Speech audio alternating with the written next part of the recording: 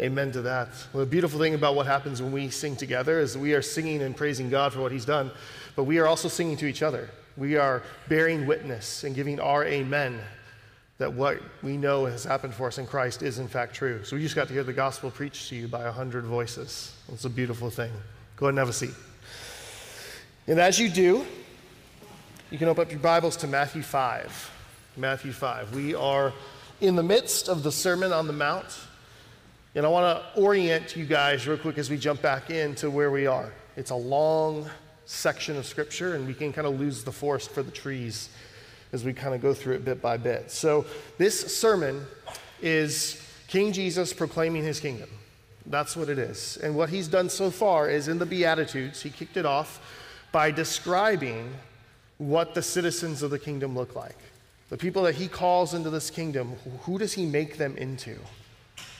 All right, that was the Beatitudes. And then he went from there and he described how the citizens, those outside of this kingdom, the citizens of this world, how they'll respond and react to the citizens of this kingdom. And then how the citizens of the kingdom are to be towards the world, which he described as salt and light.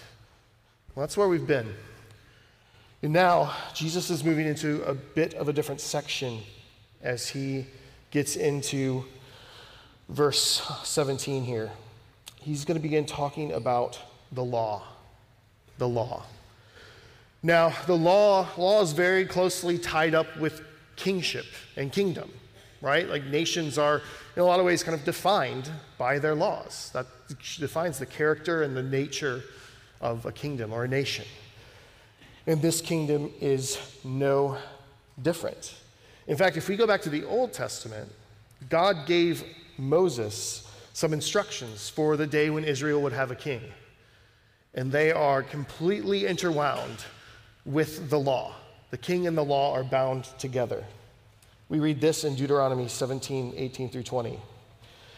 And when he sits on the throne of his kingdom, talking about this king that will be, he shall write for himself a book, a copy of this law, approved by the Levitical priests. So the king's supposed to write out what they have of the Bible so far, his own copy for himself.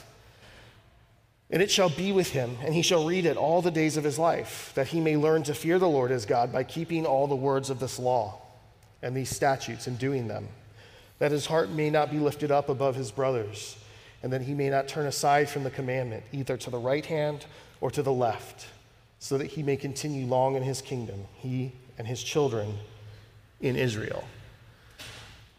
All of those instructions surround the king's relationship to the law, God's law, what he commands. He is supposed to know it deeply. He is supposed to uphold it in his kingdom. He is supposed to love it and follow it as an example for the people.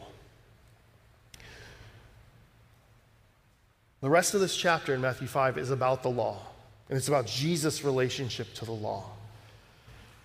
And this has profound meaning and importance for us. The way Jesus describes and talks about the law, the way the king executes the law, means everything for the citizens of the kingdom. And so let's go ahead and read how he starts out here in Matthew 5, verse 17 through 20. Jesus says, "Do not think that I have come to abolish the law or the prophets. I have not come to abolish them, but to fulfill them. For truly I say to you, until heaven and earth pass away, not an iota and not a dot will pass from the law until all is accomplished. Therefore, whoever relaxes one of the least of these commandments and teaches others to do the same will be called least in the kingdom of heaven. But whoever does them and teaches them will be called great in the kingdom of heaven. For I tell you, unless your righteousness exceeds that of the scribes and Pharisees, you will never enter the kingdom of heaven." Let me pray for us. Lord, we thank you again for speaking to us, for revealing yourself to us through your word. And we ask for your help now as we sit under it. We pray that you would make it powerful through the work of your Holy Spirit, that you would make it living and active, that it would not return void as you promise. Lord, I pray that you would bring conviction where conviction is needed and comfort where comfort is needed, and that we would see Christ more clearly for the time we've spent. We pray this in his name. Amen. All right, so this is a passage of scripture that does not bury the lead. Jesus is not kind of doing a slow build to what he's trying to say here. The very first verse, the very first sentence, he gets right to the core, right to the main point of what he's saying. When he says, "Do not think I have come to abolish the law and the prophets. I have not come to abolish them, but to fulfill them." To be honest with you, that is the sermon. That's it. That's the whole thing right there in a nutshell. But we're going to take the scenic route, right, and delve into it so we can appreciate the weight and the beauty of what Jesus is declaring. Because although he may state it tightly in this one sentence, in this one verse, the implications of this statement by Jesus are massive. They are at the very core of what it means to be a Christian and to be a part of the kingdom of God, of heaven. So Jesus says, "Don't think I've come to abolish the law or the prophets." Now, if you are going to say, "Don't think something," why would you say that? Generally because somebody's thinking it, right? If I go around saying, "Don't think I'm this, don't think I'm that," I sound like a paranoid person, unless it's actually going on, right? So this is something that was out there. As Jesus' ministry has grown, there's become this idea about him and who he is, that he has come to kind of get rid of what we had in the Old Testament, to get rid of the law and the prophets, get rid of God's law, and to do something different, completely different. And this most likely found its source in the folks mentioned at the end of the passage. They're kind of in view throughout this whole time. The scribes and the Pharisees, right? They're Israel's religious leaders. And they've been watching him. They've been watching what's going on. And they are not big fans of Jesus. We'll see more of this as we go on further in Matthew. We haven't seen it a lot directly yet, but it's going to become very, very obvious. Later on in Matthew 11:19, Jesus is going to say this about kind of his reputation, or what was being spread about him. He said, "The Son of Man came eating and drinking, and they say, 'Look at him, a glutton and a drunkard, a friend of tax collectors and sinners.'" There was something about the way that Jesus was in the world here that allowed what he was doing to kind of be twisted and shaped a certain way. It's largely that Jesus hung out and he associated with the lower rungs of society, both on the social ladder and also on the moral ladder. Those two things were very closely tied together in culture. Right, and this is probably most clearly seen at his baptism. Right? John is baptizing people for repentance. And if we were to look back there, the Pharisees come to see what's going on, but they don't get baptized. Right? All the sinners are coming and getting baptized. They've got sin. They need to be washed. They are standing back just kind of watching this phenomenon, trying to make sense of this John guy and sort it all out. Well, what does Jesus do? Jesus gets in the water with the sinners, right? And that's a great picture of kind of what the Pharisees see in Jesus. They see this guy who goes and gets dirty. And to them, that is not a good thing, right? This is somebody who they see it as compromise. And now they spin it, whether it's misunderstanding or whether it's intentionally trying to discredit Jesus, as the fact that Jesus, by associating with sinners, approves of sin. Those are not the same thing. Those are not the same thing. But that is how it was being portrayed. Hence, Jesus' need to say this. Right? They're saying, hey, this guy, look at who he hangs out with. Look at what he does. He doesn't care about the law. He doesn't care about what God says. It's not like us. That's kind of the background of what's going on here and what Jesus is answering. And in reality, if you think about what we read in Deuteronomy about the king of Israel, this cuts a little bit deeper. He's not just some lawless person. This kind of really calls into question his kingship. He's running around proclaiming the kingdom, claiming to be a king. And they're saying, hey, this guy has none of the characteristics of the king that we were instructed to find. So this cuts right at the very core of who Jesus is and what he comes into the world to do. And to be honest, this way of framing Jesus, right, that there's all this law and these rules in the Old Testament, but Jesus, he doesn't care about all that stuff anymore. The Pharisees played it as a negative thing in their culture, but nowadays something similar is played up as a positive thing, right? Sometimes you hear this sharp dichotomy held out where there's the God of the Old Testament, and he's mean and he's harsh and he's holy and, has all these, he's strict. But then Jesus comes along and he's much more like a hippie, right? He's just love and peace and joy and, it's all good everywhere. And it kind of pits Jesus against God. And that is just completely not true and false. Jesus is God. He is the God of the Old Testament. Those rules and laws are his rules and laws. Right? There's not some good cop, bad cop act going on in Scripture, right? You got the bad cop, the whole Old Testament, and then, okay, now Jesus comes in with a cigarette and a Coke, and it's like, okay, let's now be reasonable. That's not what's happening. The Trinity is completely united. You can't split them apart in any way. He is God, and God's law is the perfect expression of God's character. Not only does Jesus not abolish the law, he can't abolish the law because he accords with it perfectly. It's just an outflow of who he is. So that does not work. The question here is kind of framed. The question is, okay, so who does take the law seriously? The Pharisees and the scribes sure look like they do. And maybe if you're looking at the surface, maybe they look like the most serious, right? Maybe Jesus looks a little less serious about it because of who he hangs out with, all this sort of thing. But Jesus is about to completely turn the criticism on its head. Not just a little bit, and not gently. He is coming in hard.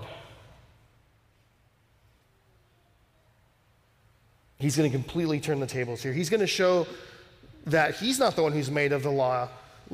He's not the one who's made a light of the law. It's actually his accusers. Those who are saying, oh, we're the serious ones. You've abolished this.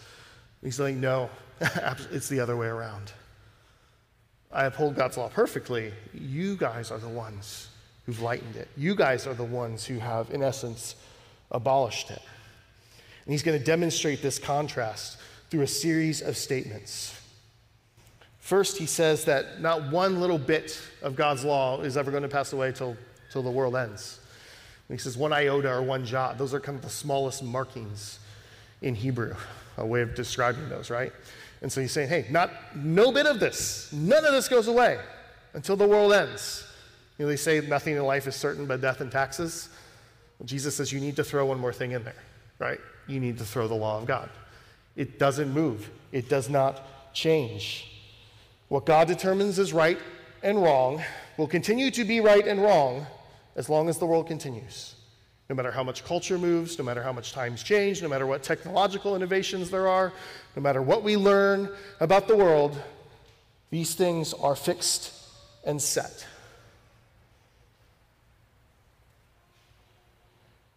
Of course, this is not how we treat them often.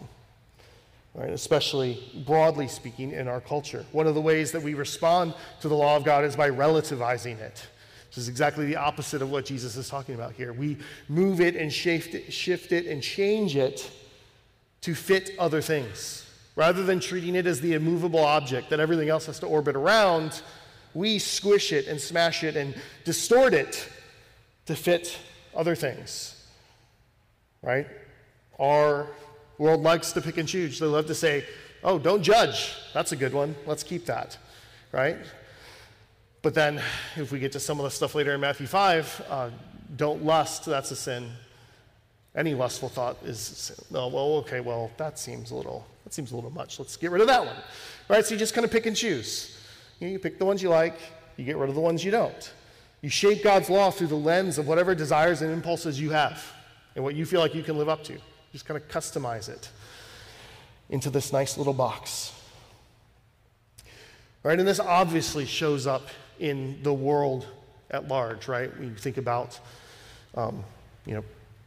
progressive Christianity or progressive things that just outright reject very clear things from Scripture.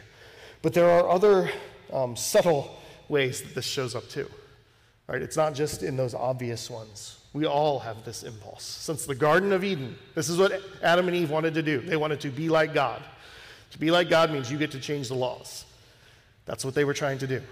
And we have been doing it ever since.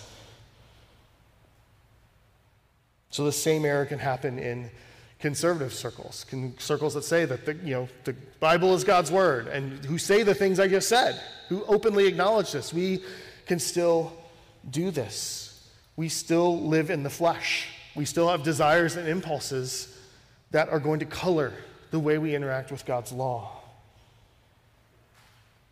And the interesting thing is that the people that Jesus is addressing here right now are not the progressive liberals in Israel. If the Pharisees, if you're going to kind of use that paradigm, the Pharisees are the conservatives, right? They're the conservatives. They're the ones who are trying to stay close to the box generally, if we were going to apply those categories. Those are the ones he's talking to. So this is not a left-right thing. This is a human nature sin thing that we all do in our own ways.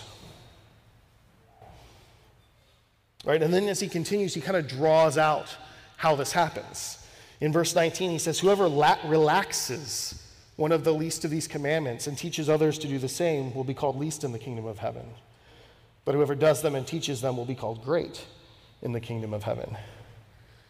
But Jesus is here kind of almost directly referring to something that the Pharisees would do. They weighted the law. They would talk about weightier commands and lighter commands. Right? So that way, even if you couldn't do all of it, at least make sure you do the big ones. It was that kind of an idea, right? But where does God give us permission to do that? Where does God give us permission to lighten something that he has set? Nowhere.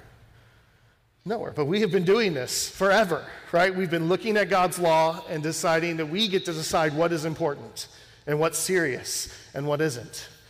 And it generally tends to look very much like us. We tend to think the things that we're good at are, that's the important stuff, right? I'm good at not murdering people. That's a big one, right? Coveting, not so great at that. That's, minor one. Everyone does it. But we do this kind of thing all the time. And Jesus is saying, you don't get to do this. That is distorting God's law. You're taking what he has given and you are making it into something else. You are fashioning it in your own image. He doesn't say, break the speed limit if you must. Just don't murder anyone. It's not how he works. He is holy and his law is absolute. We don't get to twist it to make it fit us.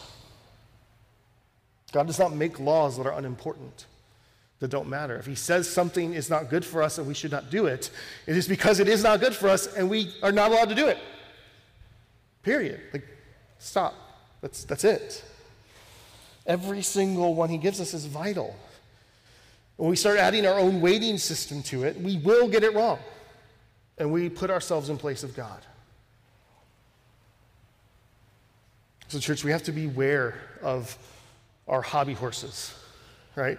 The things we really like to camp out on, right?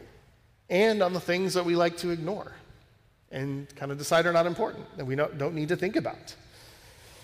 Let's think about, it's interesting, how many times have you heard drunkenness preached against versus how many times you've heard gluttony preached against? They're like the same ballpark of thing, right? But the one has been treated a very particular way and the other one's been barely even noticed or mentioned. That's just one example. This happens in all sorts of ways. We do not get to devalue what God commands because of how important it seems to us, because of how well it fits with what we want or like, or how good we are at something. When we do that, what we end up doing is we end up creating an inflated sense of our own righteousness because we are going to adjust those weights and measures. We're going to show partiality to ourselves, right? We can't help but do that. That's just what is going to happen when we start messing with this. So we are going to end up with an inflated sense of our own righteousness and an overly pejorative view of everyone else. And nothing good comes of that. Nothing good comes of it. It promotes our independence. It de-emphasizes our need for Christ. It lowers our view of the neighbors that we are supposed to be loving.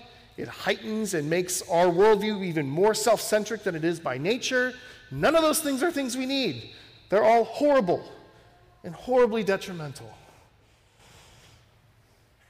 Jesus is later on going to call the Pharisees and scribes out on this, doing this exact thing.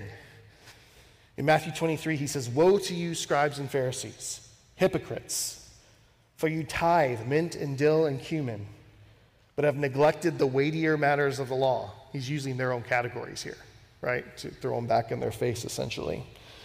"You've neglected the weightier matters of the law, justice and mercy and faithfulness. These you ought to have done without neglecting the others." So you say, look, not only did you weight these things the way you shouldn't, you did it all wrong, right? If you were going to weight them, you didn't weight them the way that God does, right? I didn't need your mint. I'd rather you take care of your neighbor. More important, right? But they did the opposite. And they are not different than us, right? We've got to be careful with this because it's very easy to kind of keep them at arm's length and be like, oh yeah, those Pharisees, man, shame on them. Don't do that, right? We do the same things. When I was in the Marine Corps, one of the things we would do is we train with other militaries, and one of the things we train would be shooting. And one particular time we were doing this, the folks we were training were kind of a mess. Did not go well the first day. Shots were all over the place. But then we came out the next day, and something had changed. It wasn't the shots getting better, but the targets looked completely different. The black part in the middle you're supposed to hit had changed shape and size significantly, to where a lot more of these scattered shots yesterday were suddenly now in the black, right? We can't do that. It doesn't work, right? You're not better just because you changed where the color is.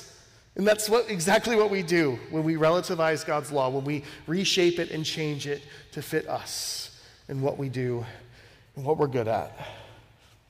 We cannot allow ourselves to become the arbiters of God's law. We want the rules to be what we want them to be. We think we know best, but we do not. We do not. We need to humbly submit to what God has said. Let's move on to the last verse here. And then we're going to circle back up to the top because we haven't even talked about the most important thing. This last verse is huge. Jesus has kind of been building towards this, but this is where he really drops the hammer.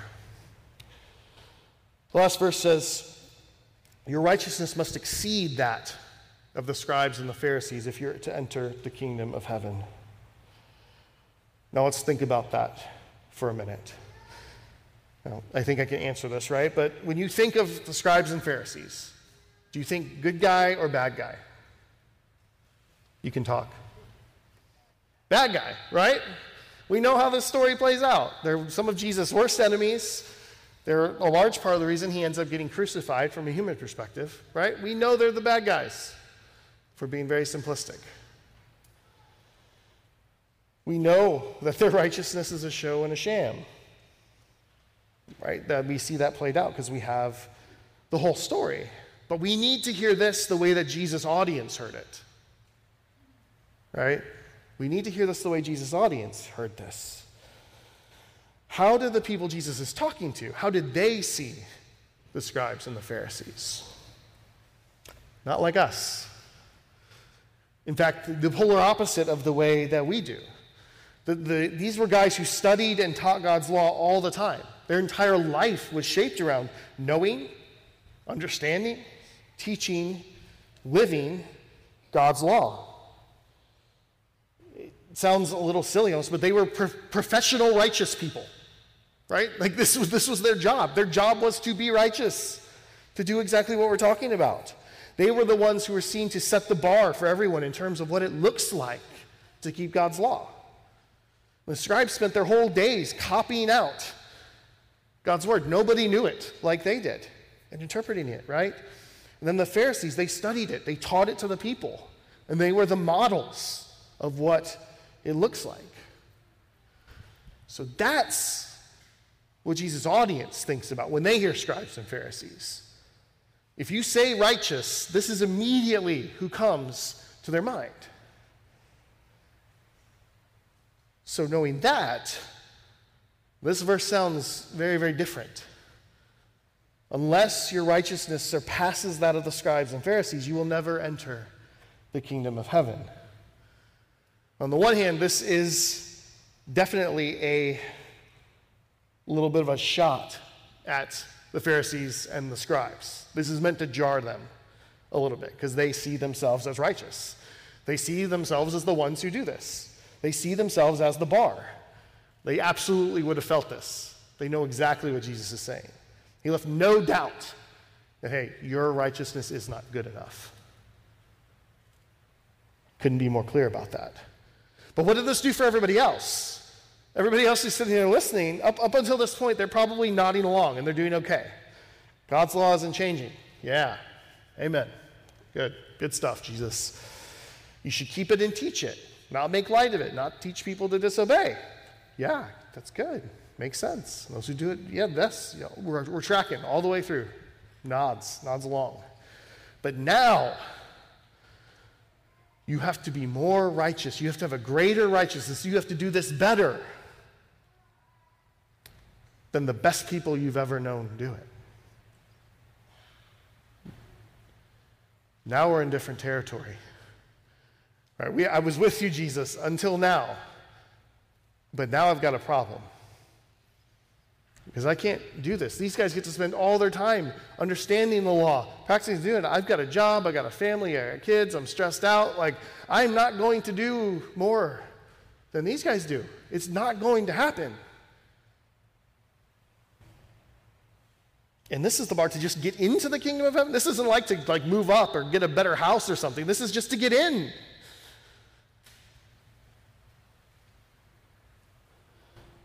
This is a little bit like I'm in jail and got a life sentence. And they come to me and they're like, hey, you know what?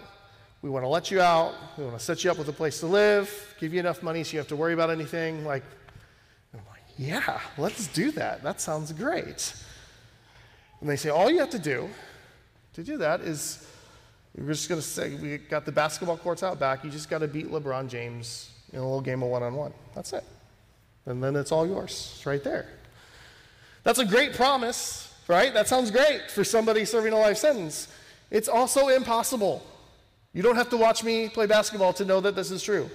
You can give me 1,000 shots at it. I'm not winning, ever. You can tie one arm behind LeBron's back. I'm still not winning. Make him play on his knees. That probably wouldn't change it, right? Like, there's no way I can do this. So think about the people here. It's the kingdom of heaven. Like, that's the thing. That's what you want. And Jesus just put it completely out of reach with this one statement. That's what they hear. That's the way they feel this in the moment. That's what it means to them.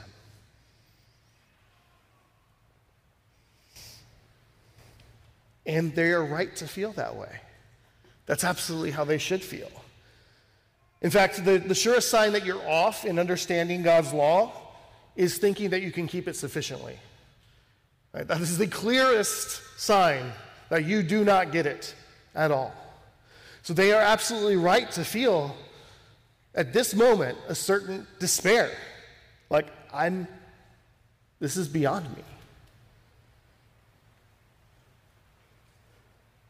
Jesus leaves no room for us to think that God's law is doable in a sufficient way. Right? He doesn't follow this up, right? He just dropped this hammer. He just devastated these people. They're like, there's no way I can do this.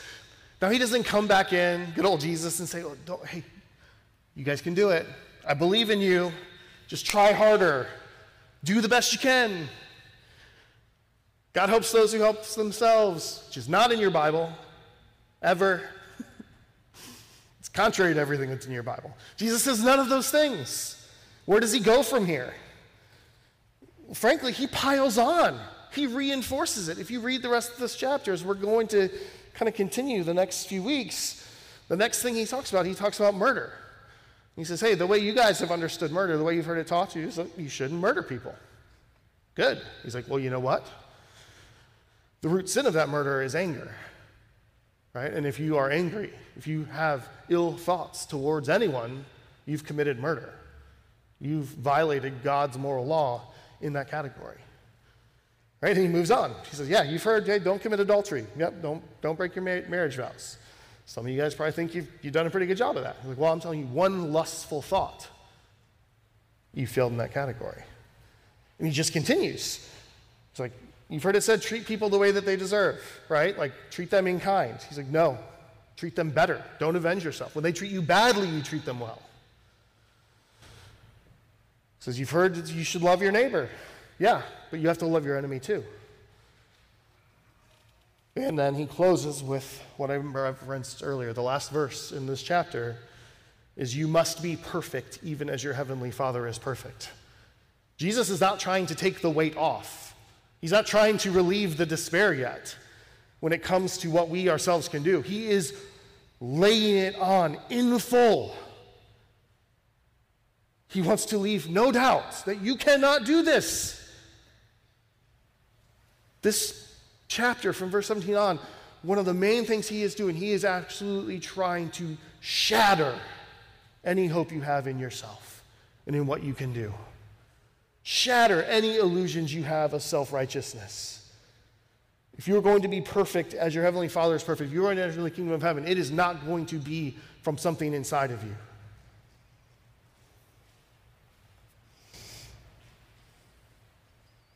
That last verse is the nail in the coffin, right? To be part of God's kingdom, being good isn't enough. Being better than most other people isn't enough. Being true to yourself isn't enough. Nothing is enough except perfection, to be as perfect as God himself. That means not a single error, not a single flaw in your motives, your thoughts, your words, your actions, anywhere. You strike out once, you can't bat 1,000 anymore. It doesn't matter how many hits you get after that. Perfection is gone.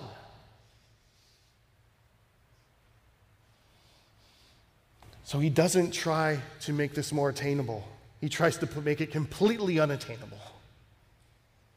That's what he uses God's law here to expose our sinfulness, to expose our need, to crush us of the illusions we have of being righteous in and of ourselves. So, is this just the ultimate wet blanket sermon? Right? If we leave now, it is, right? We have no good news, right? This is all very, very bad news for us. Is Jesus' goal here just to crush us and make us feel not good enough? If it is, he's done a fine job. And it is, actually. That is his first goal. That's the first thing he's trying to do here. That has to happen first. But then there is something else here. There's something else here that we haven't talked about yet that changes everything. And it's back up in the first line, the first verse we read. Jesus said he didn't come to abolish the law, but what? To fulfill it. That word changes everything about this passage. Jesus says this is why he came. He came to do something with the law. Why he's here is to do something with the law, and it's not to abolish it. But there's a lot of other things he could have said. He could have said he came to uphold the law, to reaffirm it. Like, yeah, this is still the thing. He could have said he came to teach it. Could have said that. It'd be true. He could have said he came to keep it. That would have been true too. All those would have been appropriate things for the king to do. But none of those things would have really changed the overall math of this passage, right? He could have kept it perfectly. We still wouldn't have been able to do it. He could have taught it perfectly. That wouldn't have fixed our problem. Our problem is not a lack of information. They knew the law. It was there. That wasn't the problem. It wasn't to reaffirm it. That wasn't the problem. All those would have been true, but they don't change anything. But he said fulfill. And that is something entirely different. To fulfill here, it means to bring something to completion, to bring it to its desired end, to satisfy it. My son Caden's really into Legos right now. And back when I was doing Legos, there was like a box of blocks, and that's what it was, and you just did stuff. The Lego universe is much different in the intervening time, right? There's just sets of everything, and so there are these sets, and there's these very particular things you should build. He's got an X-Wing set right now, right? And so to fulfill that Lego set would be to use all the pieces to build that thing exactly perfectly. At that point, there's nothing spare. The picture has been completed. Everything's done. There's nothing left to do. It is satisfied. That's the idea here of what this means with the law. It means to satisfy every demand that the law has. It means to completely do everything that it required so that it reaches its place of completion.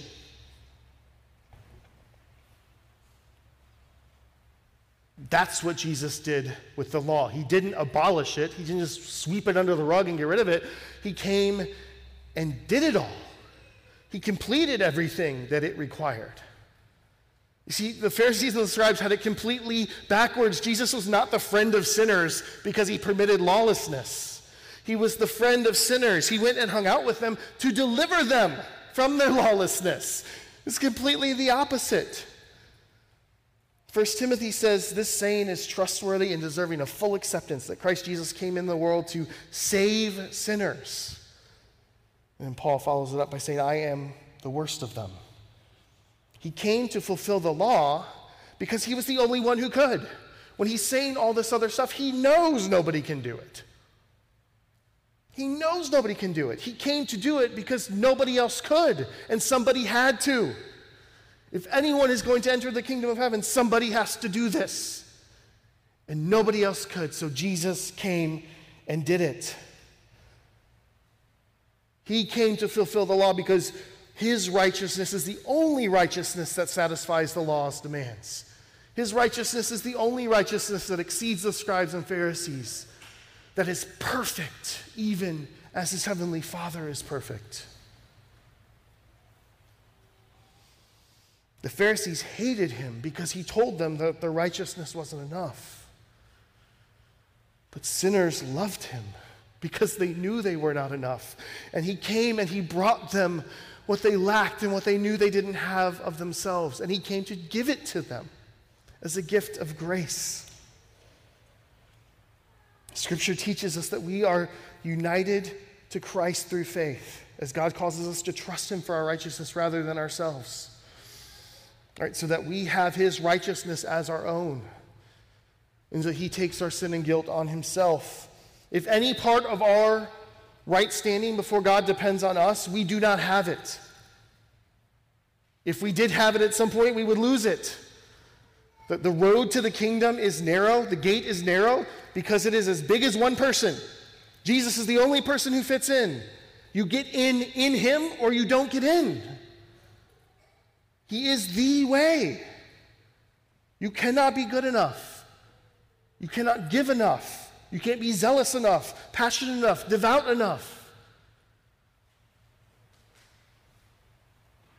All you can do is be joined to Christ.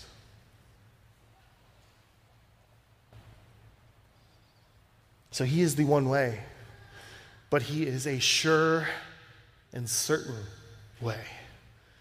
Right, this whole passage, with this one word, with this one reality of what Jesus actually came to do, this thing pivots from the most despair-bringing passage you can imagine to full of unbelievable hope and certainty and joy. Because when we are united to Christ, there's no more question about whether you enter the kingdom or not. Jesus has accomplished all that is required. He did fulfill the law. It is past tense now. There's no open questions anymore. He sat down at the right hand of the Father after he rose and ascended because he finished that work. Romans 10:4 says this, "For Christ is the end of the law for righteousness." Hear that? That completely counteracts what the Pharisees were saying. Jesus is the end of the law because he's getting rid of it and doesn't care. But Paul says, no, Jesus is the end of the law for what? For righteousness. He completed it to everyone who believes.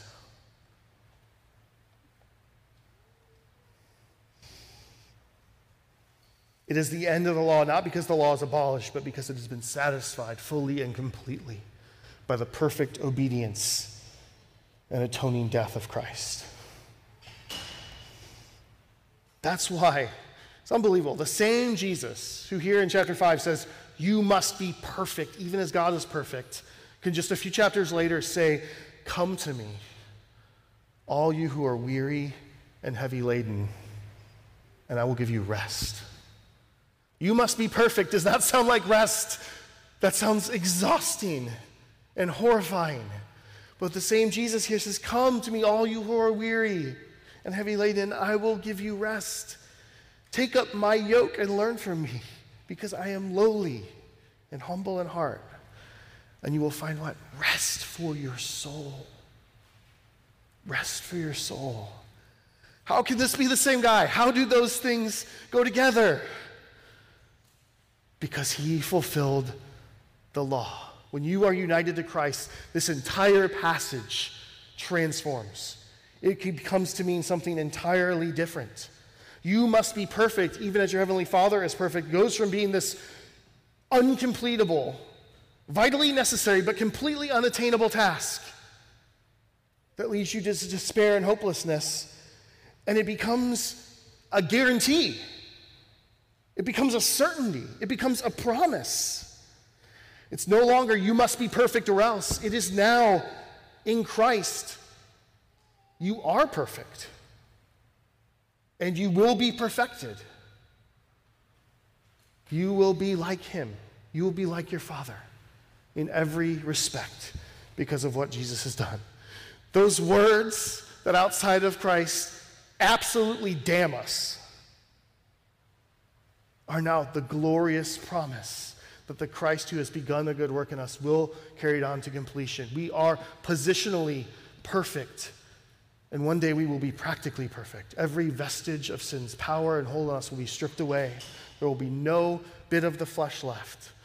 And what is true of us now in Christ will be made true of us in and of ourselves when we enter in to the fullness of his kingdom. Let me pray for us. Lord, thank you so much for your word. Thank you for your law. Thank you for not leaving us in the delusion that we are good. It's not hard if we want to get on the internet or look around on the news and find people that we can feel superior to, find people that we can use as a foil to make ourselves feel good about ourselves, and to shake our head and look down our noses at everybody else and feel all right about ourselves. But that is a deadly place to be. And so we thank you for the way that your law confronts us and does not let us wiggle out from under it like that. Thank you for pinning us down and making us look into the mirror and see our sinfulness, to see how far short we fall of the glory of God. Because it's only once we see that we will run to the grace and mercy of Christ. We thank you so much for the provision that we have in him, for the righteousness we have in him that we could not conjure up on our own, for the atoning death that we could not afford to die, that he died for us. We sang right before this that all I have is Christ, and it is totally and completely true, and he is absolutely enough. We pray this in the name of Jesus. Amen.